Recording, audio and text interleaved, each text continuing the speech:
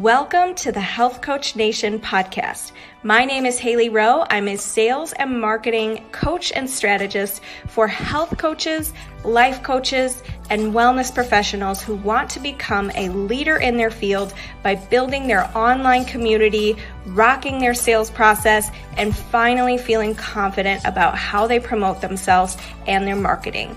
On this show, we talk about tips to grow your business, save yourself time, and finally be able to create a sustainable, profitable business. Let's get into it.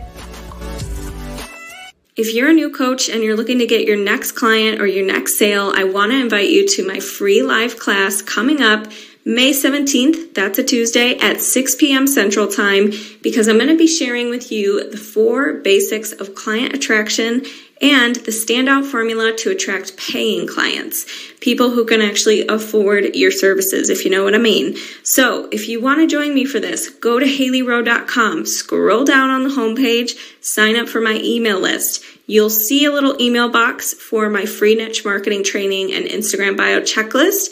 That's how you sign up. You'll get a free gift and you'll get the updates about the class and how to attend and all that good stuff. It's free. We're going to have a good time. We're going to get you out of overwhelm mode and we're going to get you stopping this whole shiny object syndrome thing that you're getting stuck in. So I can't wait to see you. Let's do this May 17th, 6 p.m. Central Time. See you there. I am live today with Sarah, the Pivoter, and she helps the insatiably curious to become their own success story without saying yes to everything using personal passion clarity techniques. So I can't wait to hear more about what personal passion clarity techniques are. And Sarah, why don't you start by just sharing with you why you do what you do? Yeah, absolutely. Thanks for having me here today, Haley. It's a real pleasure. So I got into what I'm doing because I've always really been interested in personal development since I was very young. I would take all these different courses, and I really like to focus on that word development because there's a lot of people who think that, oh, I need to improve, I need to do more. And that was certainly me. I thought the more that I did, the more valuable I became. And it was this constant cycle of that external validation. Like if I just get this one more gold star, this next thing, and it was never enough. And so I often felt like I was not enough and I had to consume more and more and more and then do more and more. And I think a lot of people get stuck in these cycles. And so it was through my own journey of the personal development's interest and passion for the last 20 years, as well as taking other people through their journeys of change, becoming a first-time manager in the corporate space, helping people rediscover what their passions truly are and pivot into those areas that has gotten me to where I am today. I love that. Yeah. So when it comes to us thinking that we're more valuable or when we do more and more, when we accomplish more and more, I think that can be sometimes a double-edged sword for people because they're afraid to let that part of their identity go of being like the accomplisher and the high achiever because they think, well, if I'm not that, then like, who am I? I'm going to be so lazy, you know, all these things. And there's so much beliefs attached to it. So what would you say to women and coaches specifically who are listening who feel like they're never doing enough? What would be some support to help them with that belief? This is a great question. And I actually just covered this with my clients yesterday, and we talked about the grieving process for who we used to be. And I love that you use the word programming and beliefs because we really are programmed from our parents, from society, from school. Our school system supports the industry, right? And we're still operating on very outdated models at the moment. And so it's this idea that we have to perform, we have to do something in order to get something. We're inherently not good enough as we are. And that's why I don't like the word personal improvement. There's nothing to improve. There's only things to develop, right? Because we're born as this blank slate, and then we get these layers of conditioning and programming and beliefs put onto us from everything in our environment, and they become systemic. So it's just a reminder that as you're going through change, it's going to feel a little bit uncomfortable sometimes because it's like going to the gym, right? The first time you go, you do some push-ups. The next day, your arms are really sore. You can't put your hair in a ponytail. I don't really have that problem anymore, but it still hurts to shampoo.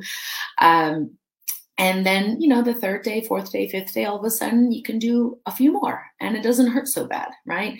So it becomes easier the more you practice. So we really just want to remember consistency is key. The more practice we do, the more progress we can make, and progress is the true measure of success. And just remember to be kind to yourself. You might have been operating 20, 30, 40, 50 years with these beliefs, with this programming. So listening to a 30-minute podcast or taking a workshop over a weekend is wonderful, but you won't get results immediately after that. You will need to do those things to set up your environment so you can get that energy consistently, so that as you change and evolve, you then have the space to become that new version of yourself. So it's important to honor who you used to be and remember that that served you. At some point in your life, those behaviors, that doing, it got you what you needed at the time or what you thought you needed. And it's also gotten you here. And so we want to honor that and take back what we think we really want from that previous version of ourselves. What about the old version do we want to keep? And what about the old version are we going to miss? The more we can clarify and name those things, the easier it becomes to process that grief, that emotion, and let it go so that we can be who we are now. Yeah, totally. I think you brought up a couple really good points. One is like the way I like to see it when you say, look at the old beliefs and decide which ones you want to keep and which ones you want to get rid of.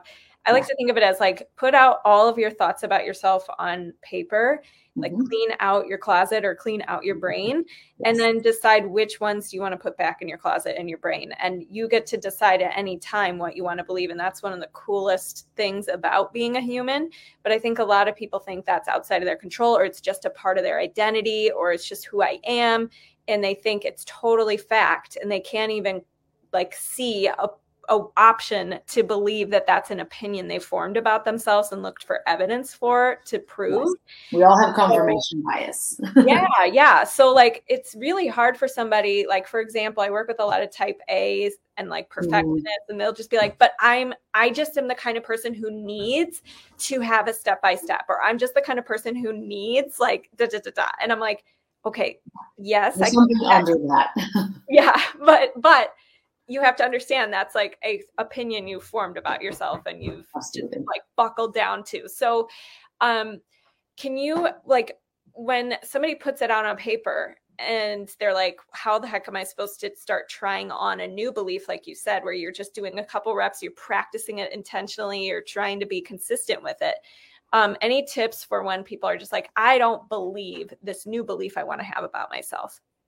Yes, absolutely. So this is a great thing because, as you said, we get the choice to choose how we think and feel. And how we think and feel will alter our behavior patterns, our actions, and therefore our beliefs.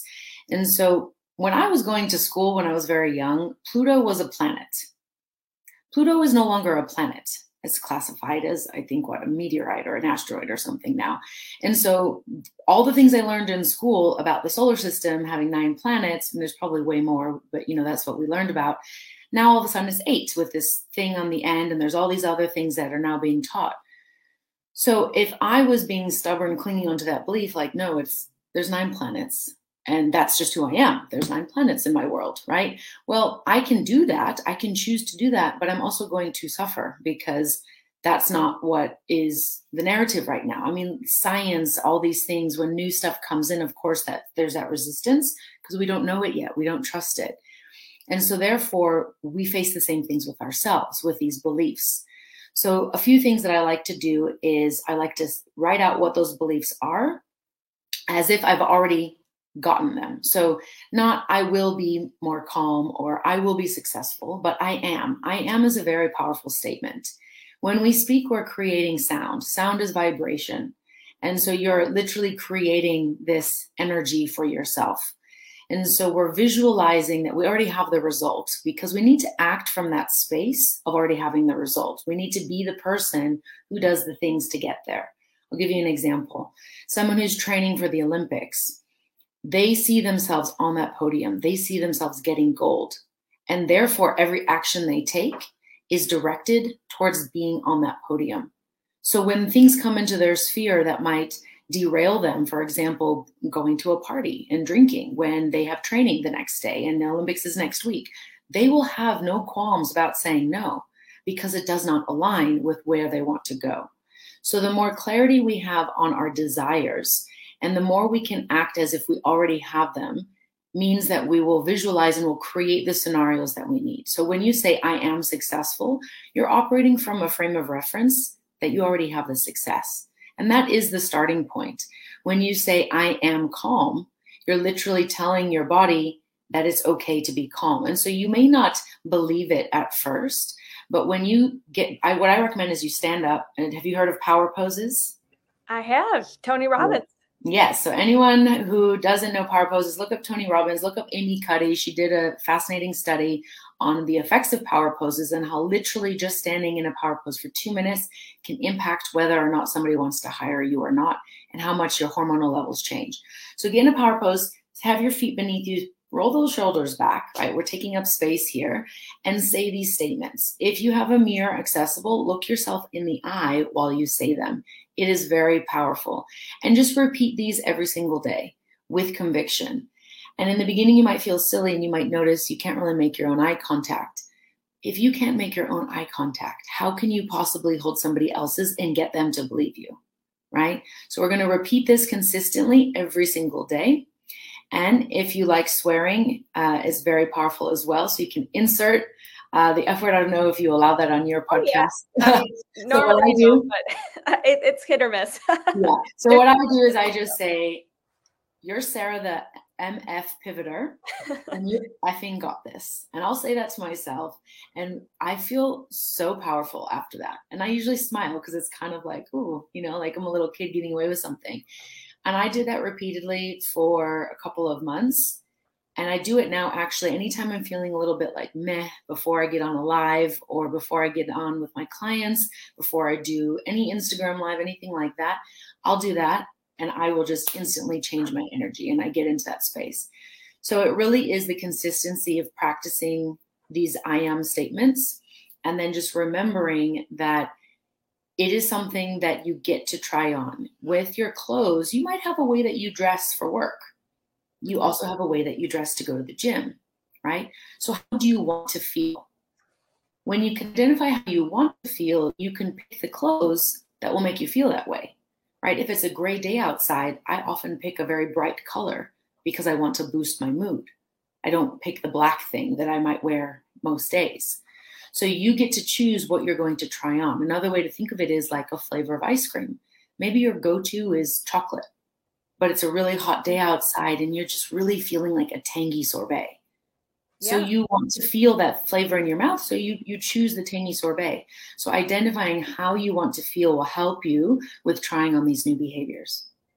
Yeah, I love that. And I love the way that you treat it as trying something on, like experimenting, because I think a lot of times too, the personal development world can get really like I'm going to just like hustle through and believe this new belief about me. I am blank. And you're like in the back of your mind, you're like, I don't really believe that yet. Or I don't like this belief fully. Like, or you think you have to get married to the idea of it like right now. But if you treat it like with curiosity and a little bit of experimentation and like, what do I want to believe today? What do I want to try on? Like, let's have fun with this. I think it's going to be a much more sustainable journey than if you're like, okay, I gotta believe this. It's New Year's resolution. Like, you know what I mean? No, exactly. And you get the chance to pivot through. And it's, for the type A's out there, I'm also very logical and rational. It's a data experiment. You're a scientist, right? You're getting the data of what feels good and what doesn't. And you might not have ever looked at that this way before, but that's all it is. So the more you take action, the more you get to identify, hey, that felt good. Hey, that didn't feel good. And then you get to choose from that space. I mean, many of us think about what we don't want, right? We know what we don't want, but we can't really clearly articulate what we do want. And that's why we're getting that frustration and struggle of getting there, because we don't have enough clarity yet. So digging into the desires or wants that you have, what you think you need, and then going even deeper. What will having this thing afford you, right? If I need to have the the steps all mapped out. What does that give you when everything's mapped out? How does that make you feel? What results does that give you when you have it?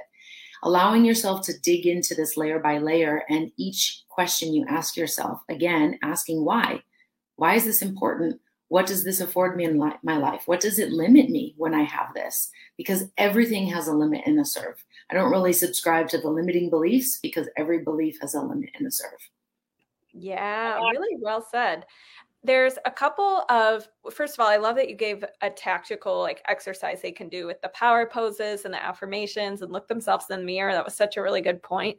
But one of the things I also want to mention that you're bringing up is asking yourself powerful questions. So the whole thing about what is going right? What am I happy about?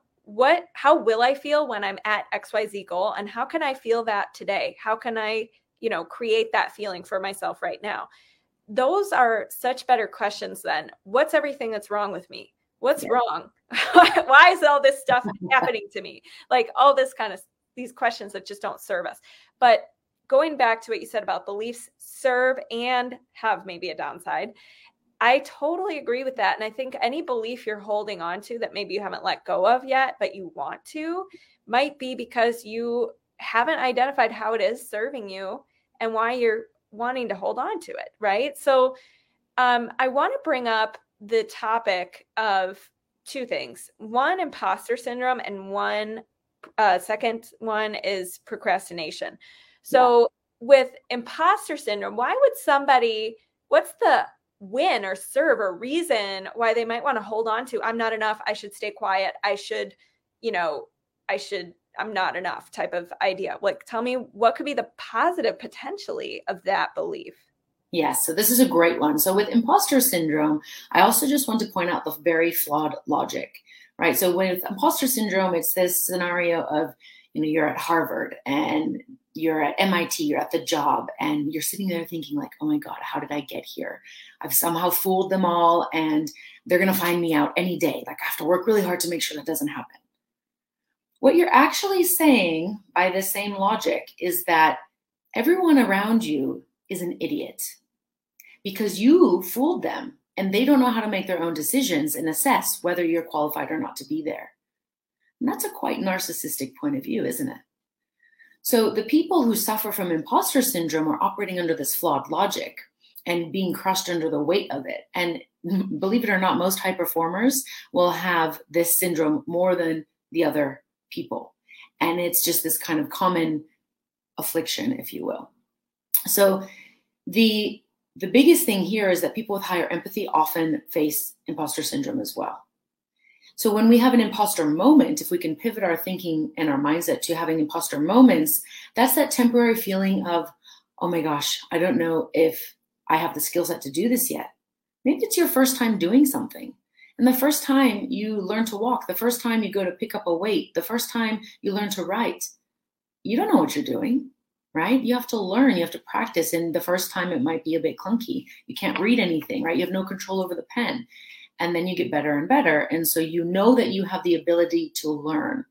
When we can shift our focus to this, and we know that we have the ability to learn. So even though I don't know how to do it yet, doesn't mean that I can't learn how to and that I can't get better. We can always develop ourselves, right? And so this shift to imposter moments allows you to operate from the place of, I can develop my skill set wherever I put my attention. And it's okay that I don't necessarily know how to do it now, but I have the resources to get there. And this allows you to reduce that anxiety. And it reminds you that you don't really think everybody around you is an idiot and that they don't know what they're doing. Because imagine that you said that to them. Imagine say to someone, oh, well, I feel like I just snuck in here and you chose me out of pity, or you chose me because of whatever. They would be offended, most likely, because you're, attacking their ability to make good decisions. So if we can operate from that space, we know why imposter syndrome exists. Now, how does it serve us? Well, if you really care about doing a good job, you care about serving the people that you're there to serve, you care about delivering high quality, you want to learn, you want to improve. So this feeling of, I want to get better, this feeling of, I know that I don't know everything yet, and therefore I'm going to focus on these areas, allows you the pathways and maybe the fire under your ass to do the things. What we can do by shifting to imposter moments is remove the crippling anxiety and interrupt the pattern, the anxiety loop that we're stuck in, so that we can shift into a more neutral space while we're learning, rather than still up in our head of, oh my gosh, I don't know, and therefore not actually absorbing what we need to learn. Yeah, really good. Yeah. Like I say, I think one of the things that imposter syndrome, a way it serves us potentially, is also it keeps us kind of hiding, because when we feel like we're never enough and we're in our heads, we're not doing what you said, learning and serving and showing up and putting ourselves out there and seeing how we can help people. And sometimes that part is uncomfortable because some people don't want to be helped, or some people don't like the way you help, or whatever it is, right? Mm-hmm. So I think you bring up a really good point. And I think the other thing with imposter syndrome, as you said, is like, it is a little bit selfish because it keeps you in your head. Yeah. It keeps you in your own mind and like thinking other people, thinking judgments about other people, instead of being like, I'm just here to serve. I don't need approval. I am enough as it is. Like, let's do this. So the other question I wanted to ask you, though, is about procrastination. So with procrastination, why do we do that? And how do we start to change that about ourselves? Yes. So I want to tie this back to what you just said about imposter syndrome as well, about the judgments we hold of other people. Whenever we make a judgment, whether it's about a person, a place, or a thing, we're actually making a judgment about ourselves. It's usually a projection. So if we're having imposter syndrome, it's also an indication that you don't trust yourself, because you're then projecting that other people don't know how to make these decisions and you fooled them. So you might be in a pattern of fooling yourself and not trusting yourself. This is also why we procrastinate. We don't trust ourselves to make the right decisions. And so therefore we hold ourselves back and we abdicate responsibility to other people. That might be our parents, that might be our best friends, our partners, our coaches. A lot of times we just want it done for us, right? Like, give me the pill. Let me feel better right now. And so it's more about learning to trust yourself so that you don't procrastinate. How do we learn to trust ourselves? Start making more decisions. Now, every time you make a decision, you're going to feel a feeling.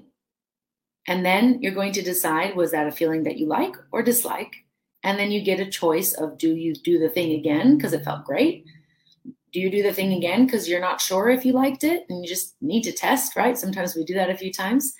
Or was it completely out of alignment, totally wrong, and you very clearly can now put that on the side? The more actions you take, the more data you get again, right? So where can you make small decisions?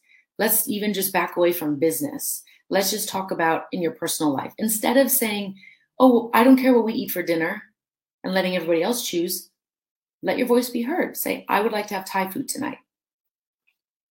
What's the worst that's going to happen? They say they don't want to have Thai food. Okay, maybe you order DoorDash of pizza and I order DoorDash of Thai food. There we go. Right? We have solutions to a lot of these things. And if you articulate what you truly want, then you can start to, for yourself as well, get that clarity, right? The mirror's getting cleaned off. Then you can take more aligned action. Sometimes procrastination is simply a result and a symptom of the actions not being aligned. So really looking at, what have you been doing where you're procrastinating? Is this something that you really want? Or is this something that you were told that you should want? And when you can start digging into that a little bit, then these monsters that have become so big chasing you, when you turn around and face them, you realize that it's just like an ant on the ground. And now you can step over it, right? You don't have to be chased by it, wondering, what's going on behind you. So with procrastination, identifying that root cause of, is this mine or is it somebody else's? Understanding the type of procrastinator you are. That's something that I do with my clients. Some of us overbook so that we stay in the busyness cycle, right? That adrenaline rush. Some of us are shiny object syndrome. So we just try to do too many things at one time. Some of us self-deprecate. So there's these different styles and modalities.